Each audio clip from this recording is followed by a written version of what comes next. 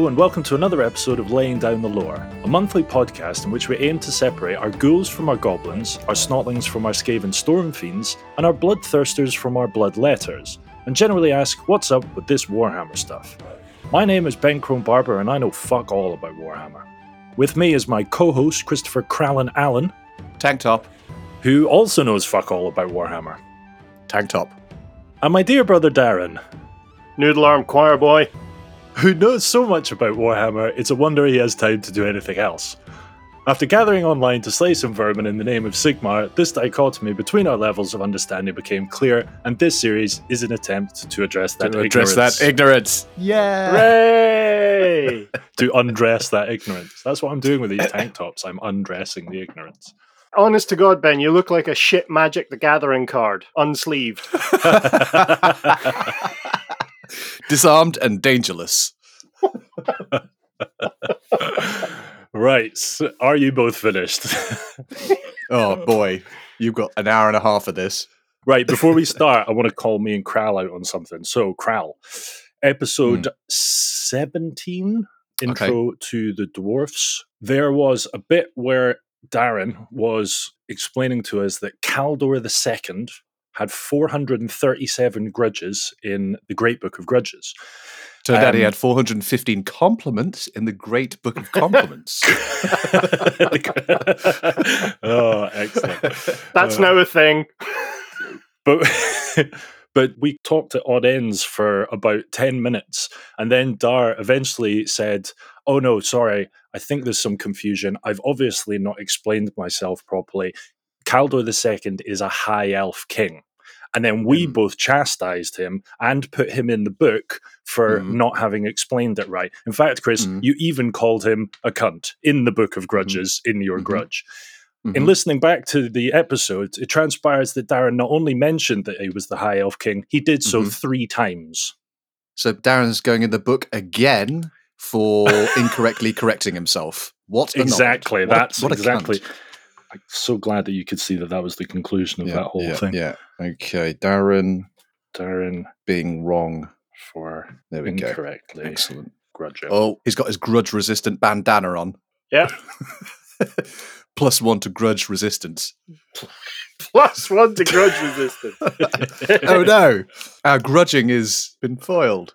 All right, so quick grudges review, Chris.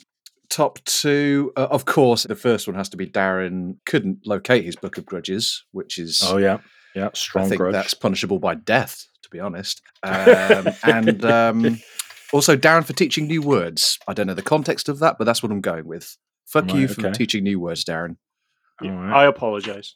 Dar, top 2 grudges. You actually have your book this time? Yeah, but I have nothing written in it. Hang on, I've got, let's see. No, it was a grudge-free episode for me. Oh, wow. Okay. I think if listeners care to review, I think it's all well documented within the episode. I think there was quite a few. Yeah. The top one from last week for me was Dar saying things I have to edit out, which I imagine is probably going to be a grudge for this week as well. Kral for denying BS. Can't remember what that was about. For denying BS? Denying BS. Was it before Sigmar? I think it was before Sigmar. Oh, yeah. Ben was being really smug and virtuous about it. Perhaps it's 120 BS before Sigmar. We're like, shut up. Yeah, I was hoping it was going to catch on, but you guys just weren't going with it. So, what was it? It was BS before Sigmar and then after Dominoes. After Dominoes. Which is never a happy state, is it? Never a happy state. All right. Kral, do you know what time it is? It's time for me to fuck up the recap. Hello, Reichland. It's time for the WhatsApp recap. Oh! All right. Love it. So yeah, now we've got a jingle, right? That makes us official. It does make it official. Also, now we're semi-sponsored by a family in Germany. On that note, we should probably say a big thank you to Michael and his 2 daughters, Fiona and Helena. Thanks, guys. Right, Kral, what's that recap? WhatsApp recap. Here we go. I'll try not to fuck this one up too much. Last episode, the creation of the Great Vortex was successful, and the golden age of the dwarves began. There was growth of trade between the dwarves and their new allies, the elves. Respect grew for Malekith, and there was expansion of Kara's Anchor, their everlasting realm. Ooh.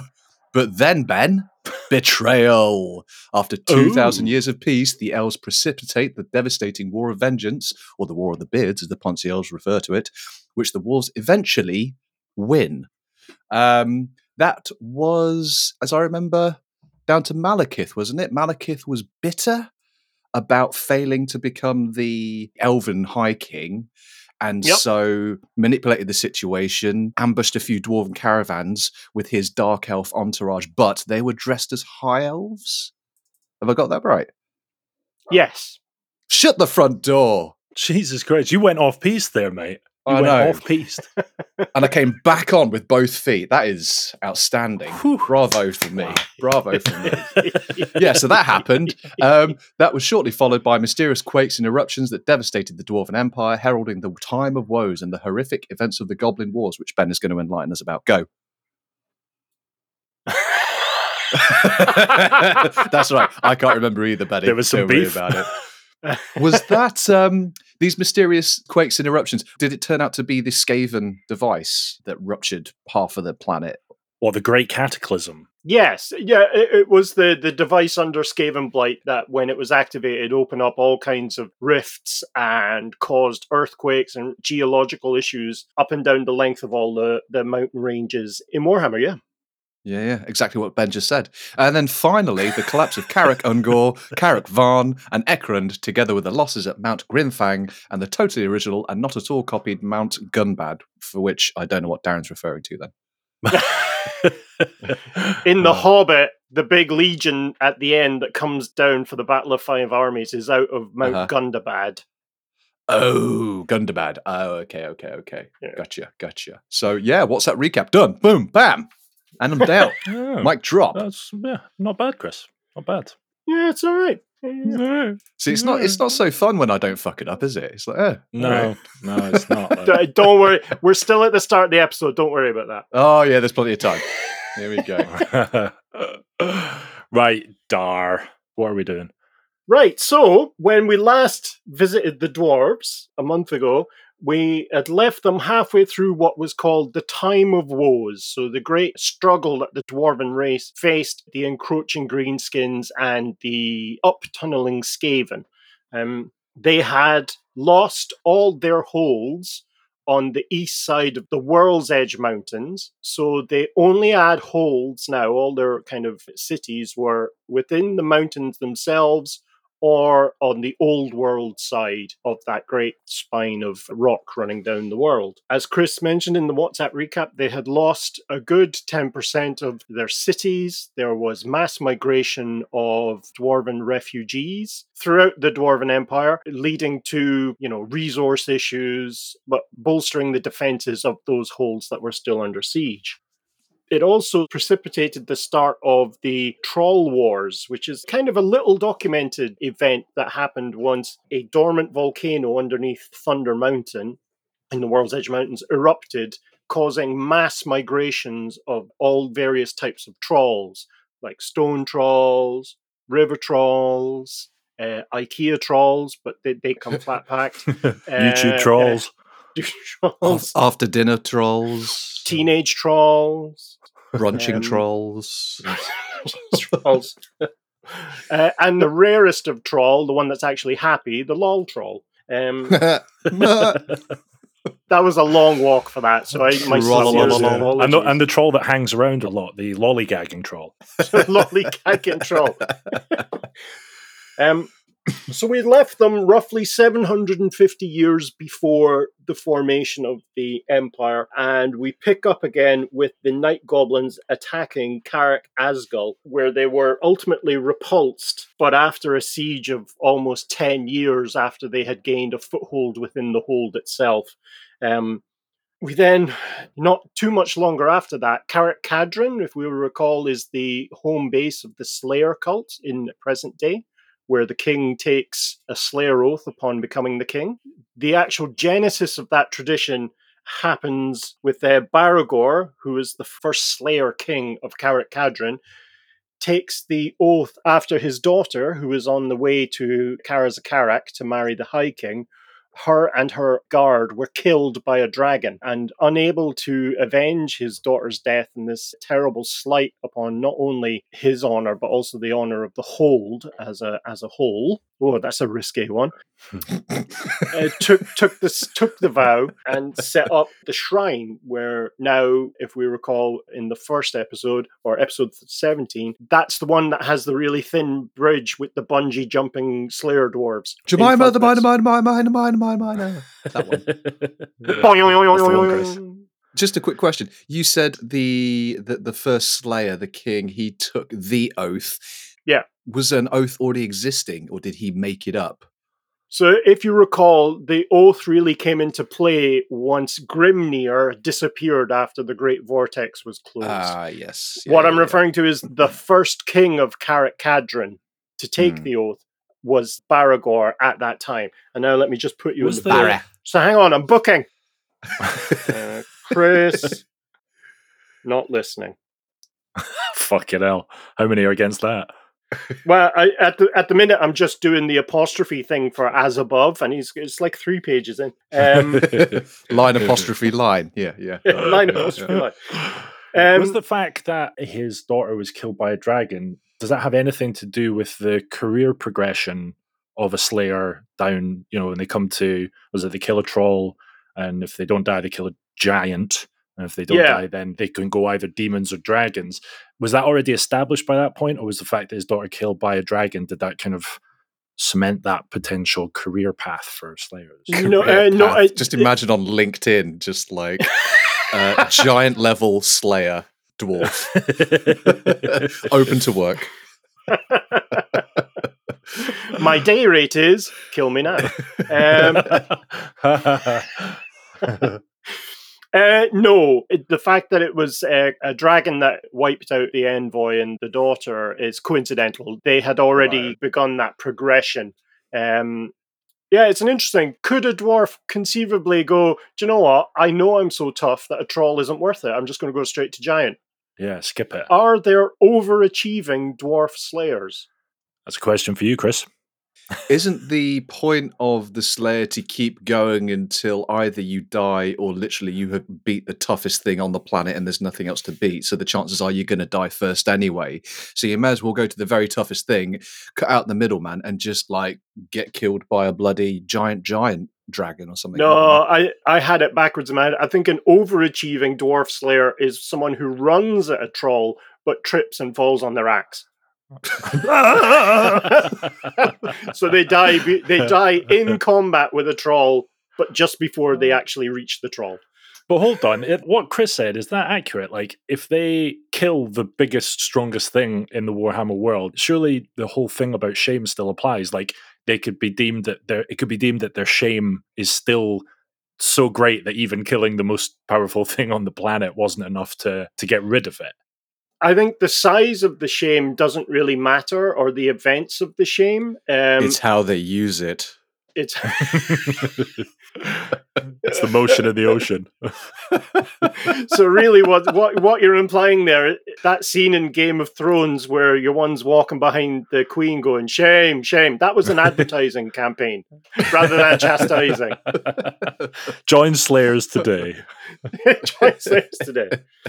No, the only way a Slayer can redeem themselves is in death. So if they kill the toughest thing they come across... then they become the toughest thing, so they should just slit their own throat. Huh? Right? No, because that would be against dwarf law. That would be a betrayal of their king. Because you're denying the king a good warrior. I see. Okay. But like, if a Slayer got to the end of that journey, he's killed the most powerful thing. Like, what's left then? What does he do? Because he can't kill himself because it would betray the king, and the king needs to have Slayers fighting for him. But like, the agreement was he would get into being a Slayer in order to find glorious death. Yes, I think they stay at the level. They stay at, I think his Demon Slayer is the toughest. So they stay a Demon Slayer until they face a demon they can't defeat. Okay. So it's also like once you get into those kind of higher echelons, like the Dragon and Demon Slayer, the Dwarven royalty really use you as a guided missile. Use you as like a guided dwarf slayer, which makes me think they must have like lobbed them from stone throwers into enemy armies and stuff. So you've got these kind of half-naked, tattooed, redhead dwarves flying right at you. Christ, it's like a night out in Dundee. Just like passing a doom diver midair and high-fiving each other. With an axe. Funk. Yeah, I'm now just thinking, because you have like surface-to-air Slayer defense systems. There's a wyvern coming in. Load me up, boys. It would just be a modified version of that axe thrower, wouldn't it? Just like two arms, just going bang, bang, bang. And just a row of slayers just behind it, just running and jumping on it. Ding, ding, ding, ding, ding, ding, ding, ding. Surface-to-air dwarves. Surface-to-air dwarves. Are you a slayer that cannae find a worthy enough opponent to redeem your shame? You may be thinking that your shame is just so great that Gotrek himself couldn't look you in the eye. Or maybe you just haven't looked in the right places. Join SlayerNet today, the leading network platform for slayers of all abilities looking to end their life in the most outrageous way imaginable. 82% of our members have found their demise in their first engagement through the SlayerNet network. Just ask these satisfied users. If they are alive, they tell you that our unique Runes of Matching uses a powerful blend of the winds of Shaiish and Gur, so you can finally take that dirt nap shame-free.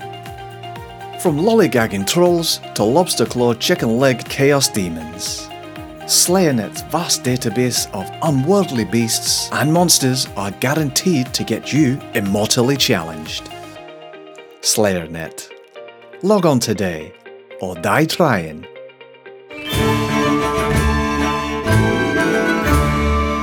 The situation with the kings of Karakadrin highlights that a king's debt to his followers even trumps the oath to a slayer. But given that it's only really happened once, it could just be an anachronistic interpretation of the responsibilities of a king versus the oath of a slayer. Because certainly over the past 3,000 years in Warhammer, there's been a few kings and high kings that have been shamed and just taken the oath and handed off their crown. So it could be it's dealt with a case-by-case basis. Okay. The next big event, we're getting close to the end of the Goblin Wars now. Ultimately, there's a 50-year period where the dwarves lose 3 of their strongest holds, including their second strongest outside of the capital, which is Karak 8 Peaks. If you recall, that's the one that looks like a kind of massive stone crown. There's 8 peaks around their thing, and it's full of precious minerals. And we'll just skirt past the sarcastic no way. So really, the fall of Karak 8 Peaks, this is where the full horror of the Skaven war machine is on display. Clan Skryre has had 1,000 years to develop warp gas, warp fire throwers, the mining drills, the tunnelers, the rat ogres. And against this, the dwarves have also escalated their war machine. So in response to the poison wind globadiers and the warp fire throwers, the Ironbreakers, if you recall, the Ironbreakers are a specialized army within each dwarf hold that patrols and protects the lower depths and fights off incursions from principally Skaven and Night Goblins. The Ironbreakers developed a kind of support regiment called the Iron Drakes, effectively a single dwarf version of a warp fire thrower that uses gunpowder and special kind of runes on the gun itself to flame throw through Skaven ranks, but also it combats the gas. It burns off the poisoned wind.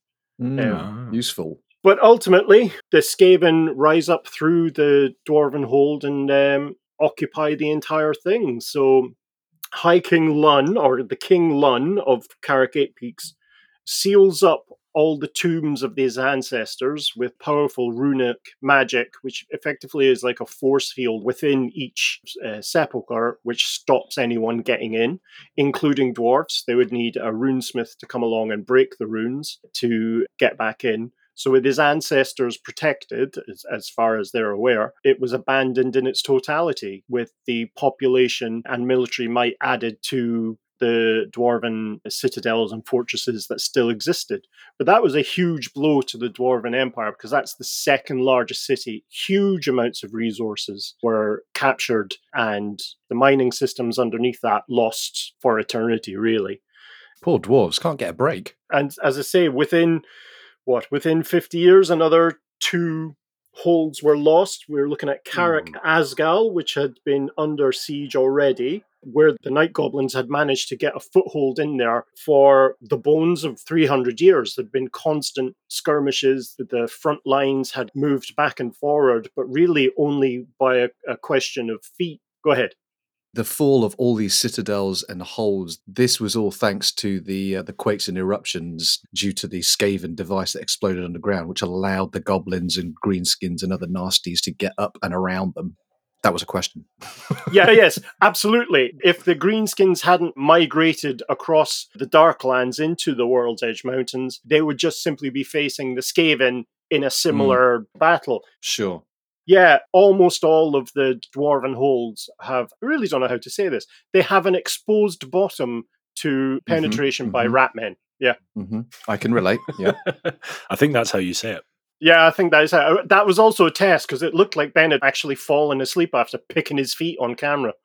Did you see that? Yes, yeah, of course sorry. I saw that. Sorry. Yeah, Ben, your camera's on. I don't know if you realised that. But... It's just a bit of fluff, man. It was staring at me. Oh, dear. So that is what Chris described. That is the Great Cataclysm, is it not? That's what you've called it in the past? The Skaven device. The Skaven device, yeah. The Dwarven Cataclysm, yeah. Right. So do you think the goblins and the Skaven would still have been able to get in without that? Like, would they have been able to tunnel into the holds from underneath? Because they have their own tunneling systems and whatnot. I think it was largely going to be inevitable. Even if they hadn't been able to split open the roots of the mountain ranges and get through, they would have, Clan Scryer would eventually have created these huge tunneling war machines, and they would have made their way. So it maybe accelerated the conflict by 1,000 years, but there was no way this wasn't going to happen with the expansionist nature of Skaven. And the fact that it paired up with the migration of the Greenskins really spelled for happy fun times for the dwarves, yeah. Oh, man. The other holds that were destroyed, so Carrick Asgal, as we've mentioned, had already been under siege by Night Goblins. They had a strong foothold there. And then suddenly, dragons. A dragon appeared and basically routed out dragon dwarven forces. Yeah, Shazam! And so, yeah, the top 2/3 of the entire dwarven hold became the kingdom of a single dragon who drove out the entirety of the dwarf populace. And Holy again, shit. these dwarves migrated to other holds and fortresses to shore up the defenses. But what you're seeing is a really strong erosion of dwarven influence within their own realm. Mr. Chris. The dragon, was this in the same hold as where the Skaven and goblins and greenskins invaded? And if so, how did the dragons and the greenskins react to one another? Were they quite cool? Were they like, hey, brah? No, because the dragon was after the resources, the gold, the treasure. I see. And goblins, in general, are terrified of dragons and won't go anywhere near them unless it's en masse. And because the dragon had control over the larger halls, it was more maneuverable and could breathe fire. And you know, the dragons in Warhammer are pretty interesting because up until about 5th or 6th edition, the dragons not only could breathe various types of breath on enemies, but they're also various types of breath. Like fire breath, kebab breath. Yeah, garlic breath, onion breath. So yeah, dragons really hate everyone up to and including other dragons, but there are also really strong magic users up until later editions of Warhammer, where they kind of were dumbed down to make them more bestial than an intelligent power, which they used to be. It's still in the lore that they used to be incredibly Yeah. intelligent, and the world was ruled by them. Yeah, massive Ah, dragons. okay. They can fly, breathe various types of breath at you, use magic, super strong. They seem a bit, OP. Yeah. Yeah. Yeah. What's the deal with dragons and treasure? Why the fuck is it that they're obsessed with treasure? Because they can't do anything with it, can they? I don't know. They can sleep on it. Maybe they use it as kind of a clinky fleshlight. I don't know. Okay, right, right. It's like catnip for dragons. Start like rolling around on their back, wide-eyed. What we hear as like dragon roars coming from the mountains is actually the dragons going, "Oh fuck yeah!"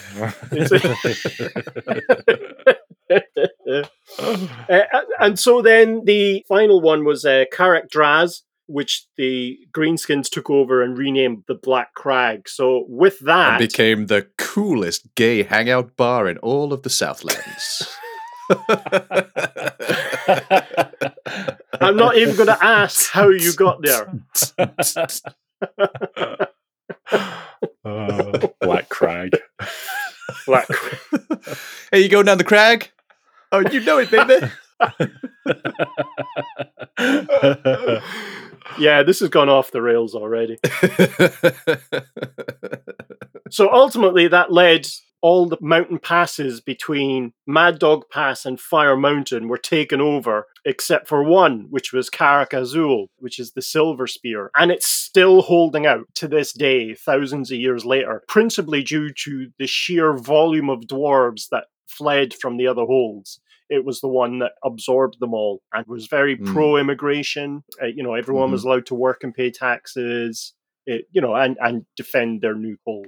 So, yeah, it sounded like you've got all your dwarven eggs in one basket, as it were, and should anyone be so inclined, if you wanted to wipe out the dwarves, that's the place you want to nuke. Vajumph. Well, I wouldn't really, because given where it is and what it overlooks, their surface to air dwarf capacity is unbelievable. And they ain't short of dwarven ammo, that's for sure. They are short dwarven ammo. The amount of redheads that live in that dwarf hold is unbelievable. With those three holds gone, it really was a punch in the kind of cultural soul of the dwarves. You saw a lot of populous migration. You saw the Grey Mountains being populated in earnest for the first time, as they were more peaceful and further away from the Greenskins. And so as the time of woes comes to an end, the dwarves really are isolated. They've locked their holds to the outside world in reality, sending out various expeditions. But they've been at war for, 3,000 years? Constantly. First against the elves, then against the Greenskins. And so at that stage, they really are a dying race. The writing is, the runic script is on the walls for them. But as they expand throughout the old world, or what would become the old world, they keep bumping into these kind of savage, slightly taller guys who are the humans.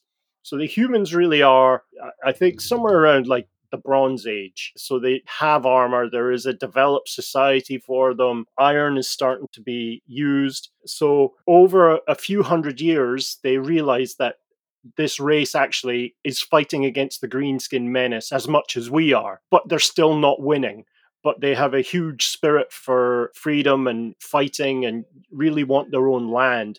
So they view them as a potential ally that could take care of the above ground world while the dwarves are fighting a retreating action against the stuff that's coming up from underground. So what they start to do is they start to trade.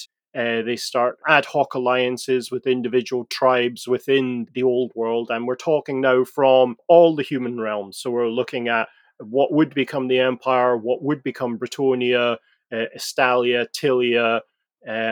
Brother and sister. Word. And ultimately, there's such trade going on that one of the Dwarven High Kings joins a trade caravan, which is unfortunately captured by the Greenskins. And then we see a hero of legend, which we have covered somewhat ironically in the Greenskin episodes, come forward great old Sigmar himself, chief of the Umberogan Sigmar. tribe. Or sorry, he's a prince of the Umberogan tribe. And just to recap the battle, the humans come across the Greenskin army that has the goods of the Dwarven caravan and the Dwarven High King and all his guys imprisoned. Sigmar takes this as an insult because there's a kind of burgeoning trade, a burgeoning kind of racial alliance between dwarves and humans. He sets about the Orc chieftain. Dwarf King sees this and throws Galmaraz, which is also known as Skull Splitter, to the young prince, who then uses it to split the skull of the warlord. He Ron sealed him. And Ron sealed a bang. and Clank. and in so doing, starts the foundation of the alliance between the dwarves and the humans. So when the dwarves came across the humans for the first time, well, how did they talk to each other? Because surely the dwarves have their own language, right? Yes, Khazilid, yeah. They didn't speak common at that point. Common didn't exist at that point. Right, okay. So how did they communicate? It's a great question. I think actions speak louder than words. I think there's dwarves maybe came to the defense of humans, or humans came to the aid of dwarves, and it snowballed from there with individual relationships and friendships developing up, which led to a kind of cultural détente. And then, it's recorded that dwarves actually gave wagon loads of arms and armor to human tribes without any kind of expectation of repayment, because the dwarves are actually using humans to shore up their defenses. So the fact that these bodies would be, clad in superior armor, able to cut through greenskin ranks, was payment in and of itself. It bought the dwarves time. Okay. But it's a great question. Development of language in Warhammer probably deserves at least a 6 or 7 minute chat on another episode. Yeah. For shizzle. I think it was a combination of that, as well as circumstantial encounter between a dwarf and a human at the Black Crag Gay Club as well. It's like a knowing glance across the dance floor. And I was like, all right, speak that dwarvish to me. Yeah, you're on your own there, mate. Yeah. I'm not laughing at this. This is not me laughing at this. You seem nice, but I'm really attracted to angry redheads who can fly. So ultimately, the result of saving the Dwarven High King led directly to the Battle of Sideways Skyscrapers at Blackfire Pass, and the formation of the Empire. Sigmar rallied all the tribes, the 12 tribes of humanity that dwelt in what would become the Empire, guided them down to Blackfire Pass. If you recall, there was a huge meetup, a huge parley of the human tribes, where the chief objector, if I remember correctly, the chief that was objecting to it had a heart attack because he was so excited to go and fight. Really? Yeah, and this ultimately led the whole of humanity, the whole kind of forces of those 12 tribes to smash. Was that because through. he got tromboned? Yes. It was the great tromboning, wasn't it? To the backing music of "When 12 tribes go to war, go to war, go to war." Okay, guys, and now to the Black Crag.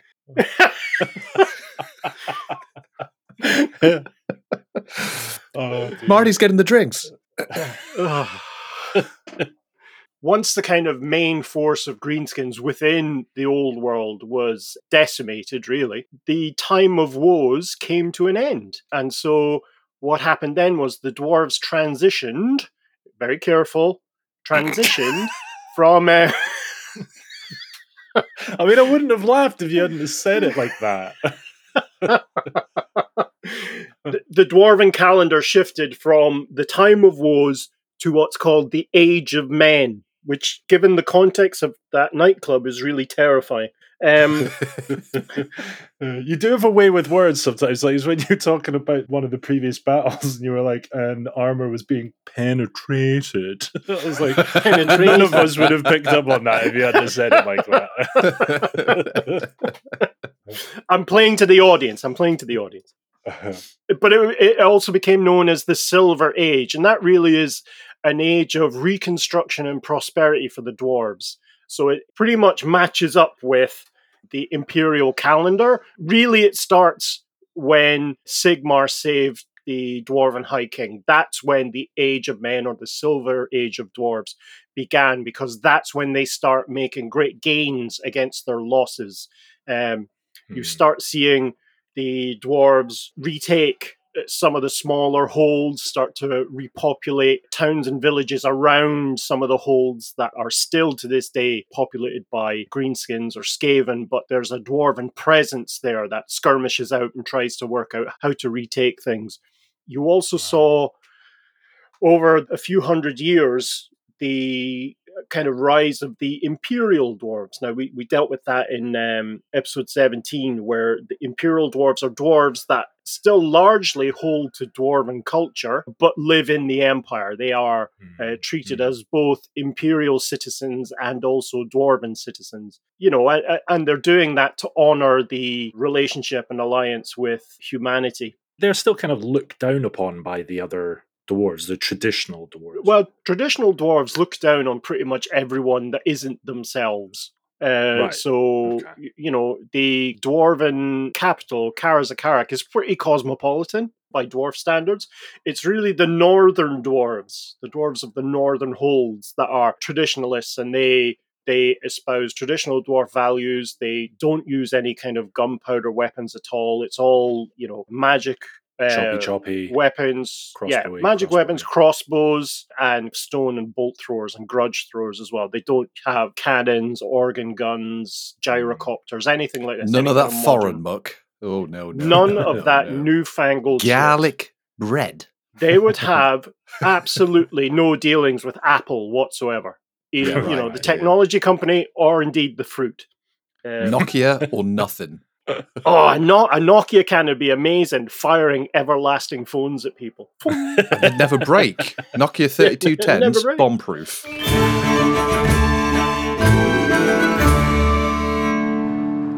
New from the Fun Forge, it's the Battlehammer, Silver Age of Sigman, trademark.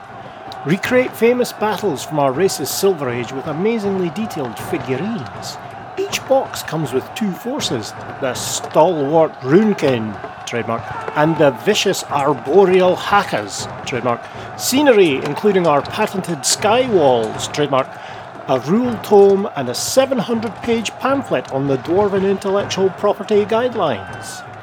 An easy-to-follow narrative campaign, including such events as the battles for Bleakfire Pass, trademark 1 through 44. The Sieges of Karak 9 Peaks, trademark 1 through 12, and the infamous Dong of Grudge, trademark.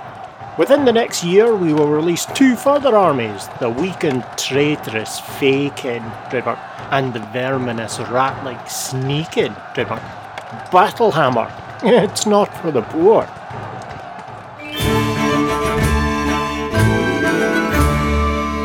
So, over the next 1,000 years, dwarves really, in earnest, begin either consolidating?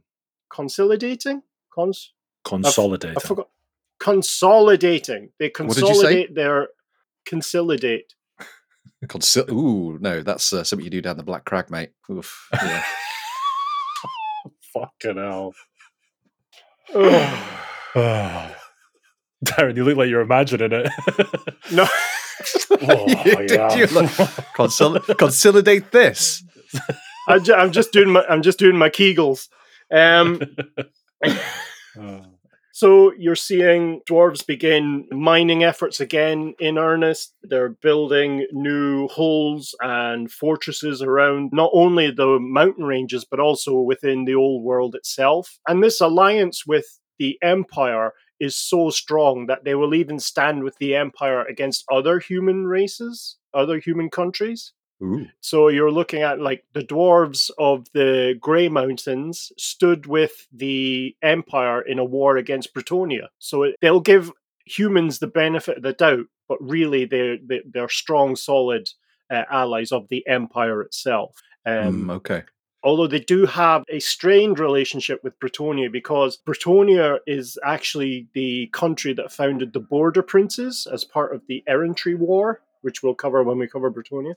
And once Bretonnia occupied that section of land, if you'll recall, that's where Barak Var, the naval port, is. That a lot of dwarven holds are around that area. So relationships, again, based on humanity fighting against greenskins and the dwarves happily giving weapons and support to people that do that.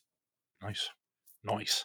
So while these dwarves are making these great gains and kind of resurging as a race, they're still at their core dwarves. They still bear grudges. They still go to war over what we would view as the smallest thing. And encapsulated that is the War of the Hammer, where a dwarven ancestral heirloom was taken as a prize of battle by a force of Tomb Kings from the city of Marak. So a force of dwarves went down to the city of Marak to regain the hammer. And in this huge battle, you've got something like a dragon slayer during the attack. Dragon slayer Drong Sternbeater. Wait for jokes. I hate that I'm doing this to myself.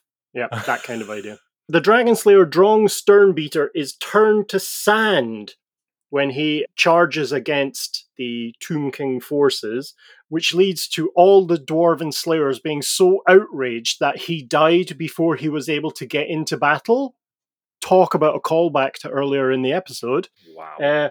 That 1,000 slayers, a force of 1,000 slayers within the army, goes absolutely mental and just decimates the Tomb King army, allowing the dwarves to regain the Hammer of Algrim, which is the item they were after, and pulling it back then to their hold of Karak Azul. It then gets into this kind of cultural yo-yoing, where a Tomb King force comes up, invades, and steals the hammer back. And they only want the hammer because there's a very small bronze disc on it that belongs to the Tomb King in charge of, or who holds the kingship of Marak, who's called King Alcarad. Alcarad. I almost said King Alka-Seltzer. He's a different dude. This little bronze... Just a little bronze disc, but this is the thing, is the Tomb Kings view their own possessions with as much kind of possessiveness as the dwarves. So the dwarves wanted the hammer back, and the Tomb Kings wanted the little bronze disc. But over 1,000 years, it went back and forward over a dozen times. Whereas no one thought, hang on, this little bronze disc doesn't belong to the hammer, snip, and just leave it in the desert. And then that would solve the problem. I was going to say, couldn't the Tomb Kings just have asked politely, just said, dude, you've got one little bronze thing. Can we just have that back? Keep the fucking hammer, bro. Yeah, and how did it get on there in the first place? It's an item from an alien culture, so the Tomb Kings wanted to show that it belonged to them, so it was given perhaps some decoration of the Tomb Kings, and the Tomb Kings are sick to death of treasure hunters, so they viewed it as their spoil of war, their treasure. So when the dwarves came to get it, if it didn't have that disc on it, the Tomb Kings wouldn't have given a shit, really. I mean, apart from avenging an invasion. But yeah, that kind of encapsulates the dwarven attitude to vengeance and what have you. So as the centuries progress, the dwarves are exploring. They come across the Wood Elves and Athel Loren. There's some patrol that gets sent out, and you have to remember that they believe that the elves fled in their entirety. So to come across a colony of elves, the patrol instantly attacked and was instantly porcupined to death. That's not a euphemism. They were covered in so many arrows, they looked like porcupines. That's what you get. And then that's where all their ancestral and racial grudges were brought to bear once more. And there's been constant acrimony and fighting between wood elves and dwarves. Dwarves view Athel Loren as a lumber resource. And, you know, so they're going in, chopping down trees as fast as they can before everyone starts dying. So they're constantly fighting against dryads and tree men and the actual elves themselves. I would have just harvested wood from a less hostile forest. That's just me. Or was this particularly awesome wood? Did you forget the story that we just told about the little bronze disc? And that the dwarves don't really give a fuck. The bronze what now? Theirs. The bronze what now? So it was just principle for them. They were like, no, we want that fucking wood. And We're just going to fucking take it. And in fact, the more you come at us, the more we're going to make a point and just come back. And yeah, dicks. Yeah. So they were, because they usually use, is it ironbark? Is that the tree that they use for their woody requirements? Well remembered, that's like the gold of wood. So that's okay, the right. most precious, that's the stuff they use for the most idealized, precious and magical instrument. Like they use it for the handles of axes, that kind of idea. Right. That would be magical. But they in their they nature. would still have use for other more standard woods. Oh yeah. Right, okay. It's like using gold foil instead of aluminium foil. It's that kind of idea. Aluminum. Aluminum. Aluminum nom nom nom nom. I love the whites of eggs. That was an albumin joke. You can both go fuck yourself. Well, No, I got it. It was just absolute dog shit. You know what I mean?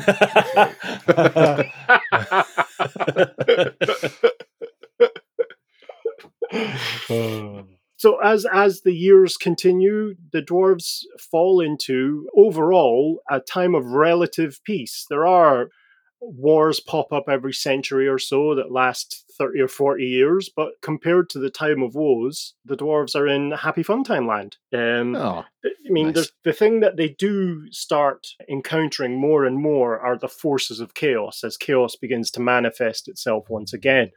And there's 3 great stories, 3 great battles. The first being the War for Karak Gulag, which is, just you hear the name, you think, oh, that's, sun-dappled beaches, that kind of idea. Camp Gulag. Jesus Christ. Where a demon prince called Valkia the Bloody, who is in fact one of the few female chaos champions in the official lore. Modern day Warhammer is open to everyone, as it should be, but there were very few iconic female characters in fantasy that weren't elven. And maybe the Bretonnian version of Joan of Arc, but that was really it. So Valkia the Bloody is... I think you showed us a picture of her. Is she does she have wings? The Yes. mini?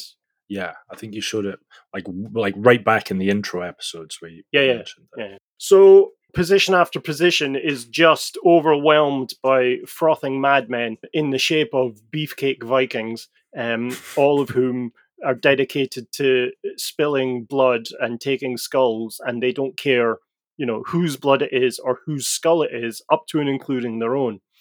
So they erode the defenses just with sheer ferocity and numbers, and the dwarves put up a great defense against it. And so in her frustration, she sends in the Blood Reaper Knights, which are her elite Chaos Warrior cavalry. So these guys, not only are they bedecked in Chaos enchanted plate mail, but their steeds they've got demonic lances, this kind of proper kind of Hell Rider concepts of evil cavalry.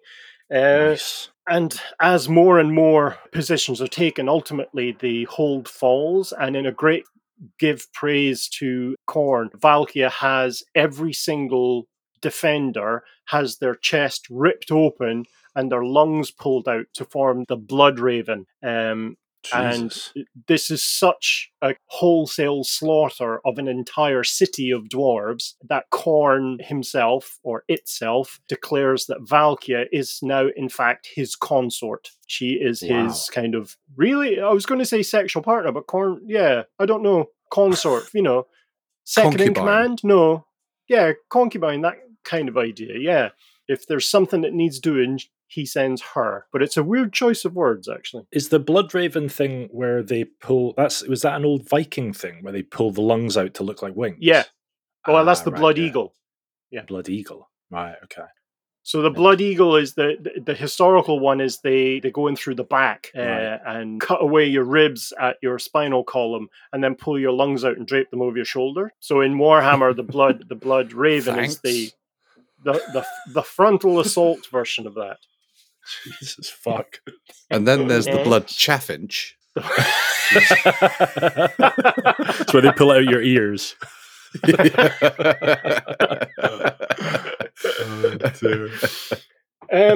Then you're looking at Krakadrak, which is not a TV show from the early 90s. And it's very much the same kind of story. A Chaos champion called Valmir the Reaper, who is a champion of Nurgle, goes up against the Dwarven Hold, which is defended by King Silverbeard. And in order to defend against the sheer weight of the Chaos army and to contend with the Nurgly goodness that is wrapped around there, the king gets his runesmiths to cause an avalanche, not of snow, but of the side of the mountain. So he causes an enormous landslide, which wipes away the Chaos forces, but again, exposes the top layers of the Dwarven Hold. So there's now constant skirmishing between the survivors of the Chaos Force and the Dwarven defenders. But yeah, the dwarves will bring a mountain down on top of you if they're left with no other choice. So cool. So again, it goes to their stubbornness. But now they've got no roof over their head, though. That was the result, right? That was how desperate they were. They were like, bring half the house down on him. They had to go back to thatch. But again, it's and then we get into the era of the Great War against Chaos, where Magnus the Pious, who is the Prince of Nuln, we'll cover all this when we do Empire, but he leads a force out of Nuln to come up against the great invading force of Chaos, which takes over, pretty much runs Kislev into the ground and turns the city of Prague into a possessed realm of chaos, which it's still to this day. And that's really just a couple hundred years before the kind of current events, which we'll cover next month. But I mean, by all means, the dwarves are not only fighting on their own behalf against Chaos, but also against their human allies. They join Magnus, who became then Magnus the Pious, and are real stalwart defenders of the Empire. They were also involved in the Vampire Wars, where the von Karstein clan of vampires out of Sylvania trying to assert their dominance over the Empire, because when we cover vampires, we'll look at the von Karstein claim to the throne of the Empire. You know, the head von Karstein is technically an electocount within the Empire. But their great battle was the kind of Battle of Hungerwood, about 500 years before present, which was a huge haunted forest just south of Mordheim. And if we recall, Mordheim is the city that got pummeled by a very, very judgmental comet by Sigmar. So you had dwarves there as well. You had the dwarves come in and hunt out warpstone and treasure within Mordheim. Yeah, and they were involved then in the siege of Tempelhof, which is this great vampire count's fortress / castle. And they effectively dragged the vampire count, I think it was Emmanuel von Tempelhof, pulled her out into the sunlight, and the Empire and dwarves around had a kind of vampiric marshmallow barbecue. It's pretty good. Flambe! Schmore time. So all these events are kind of steamrolling. There's a resurgence of dwarven technology as well during this time. The thing you have to bear in mind is, with the loss of all the holds through the Time of Woes, they lost a lot of the knowledge of certain rune magics and engineering. So they really had to, in some aspects of their culture, had to start from scratch again. So you see runes being rediscovered, and we've got, if we recall, Crag the Grim, who's the oldest dwarf in existence, well over 1600 years old. Previously, Crag the Slightly Miffed. Slightly myth. I mean, he created his first rune, or rather forged his first rune, which is the Rune of Stone, which all dwarves, runesmiths, that's the first thing they do, which is an armor rune. It makes your armor better. It gives it the kind of strength of the mountain. He did that just before 900 in the imperial calendar, and the current calendar is 2500 and change. So he's been going for quite a while. But during that time, the engineers have come through. So you see the rise of gunpowder weapons, the rise of airships and gyrocopters, the huge steam trains that they have pulling ore and troops between holds. You also got Barak Var. So you see the creation of ironclads, which are these huge, like what we would consider battleships from World War I and early World War II. That's the equivalent technology that the ironclads have in terms of firepower.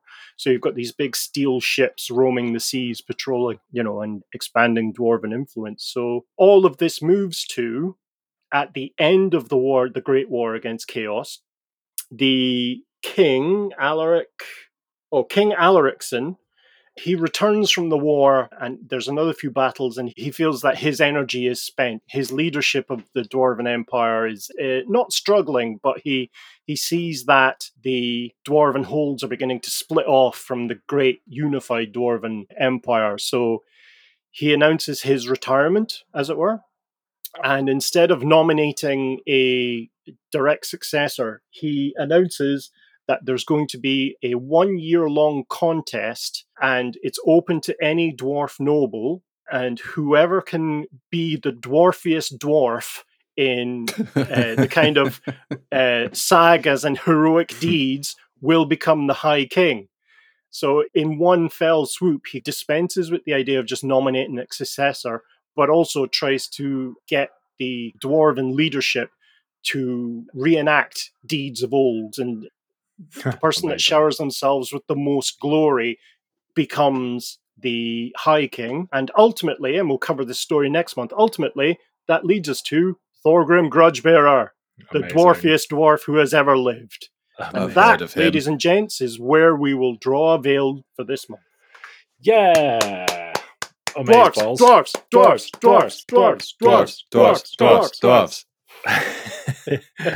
So with the kind of progression of the empire as a whole, sorry, I'd say the empire, I meant the Dwarven Empire. Yeah. Is the general, because to begin with, the way you were describing it sounded like the general trajectory was one of like, they peaked very early and then it was just the time of woes, like just constantly going down. But it sounds like it picks back up again. And so that kind of upward trajectory, does that kind of maintain until the end times? Or is there further diminishing of the kind of Dwarven society as a whole before we get to that end point?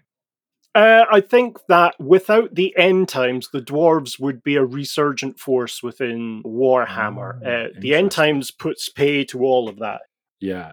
With the great invasion of chaos, like dwarf hold after dwarf hold is taken, the dwarves are slaughtered, and they really become just, at the end of it, there is an army, but it's made up of, a few thousand, rather than the hundreds of thousands that exist when Thorgrim Grudgebearer becomes the High King. I mean, Karaz Akarak has something like 247,000 dwarves in it. Phew.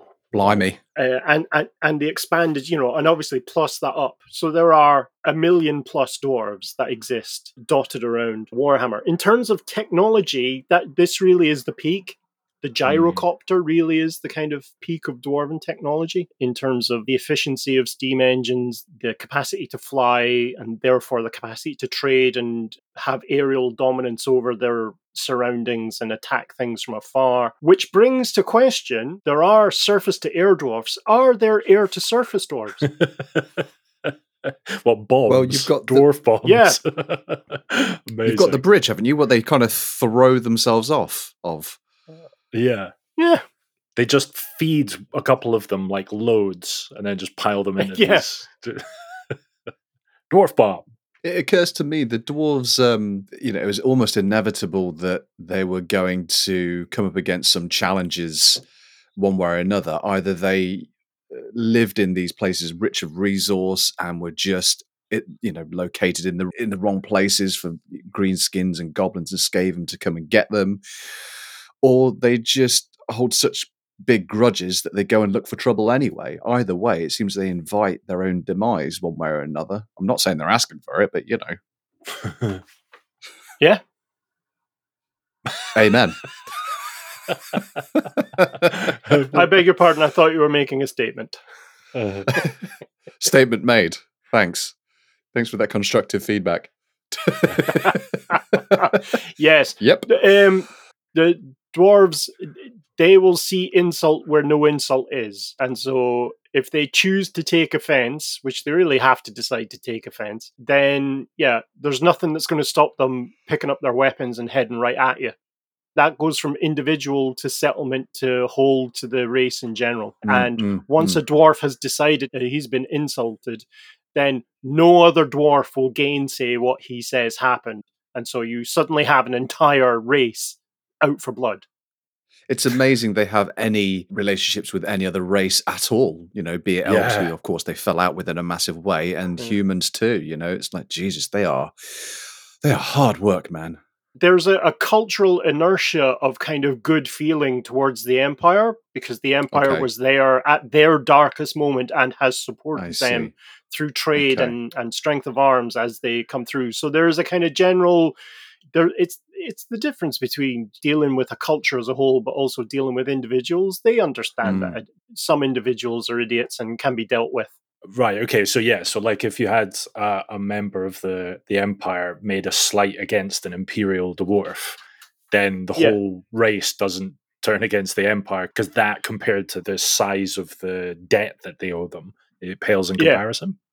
Yeah, absolutely. Yeah. Right, But okay. but that won't stop them going after not only the individual that caused that slight, the individual human that besmirched Right. them, but also that individual's allies, and that can lead to War. larger political issues. Right. Yeah. Okay. That's how Chris feels about me. I can slight him because his debt to me. No, hold on. His debt to me is so great that he just, it pales in comparison. Isn't that right, Chris? That's right. Are we talking about the time when I housed you in between houses when you had no other place to stay? Maybe. Or what? Which time? Which time? I'm not sure which of those occasions you're referring to. Right. Are we done? Please. Yeah.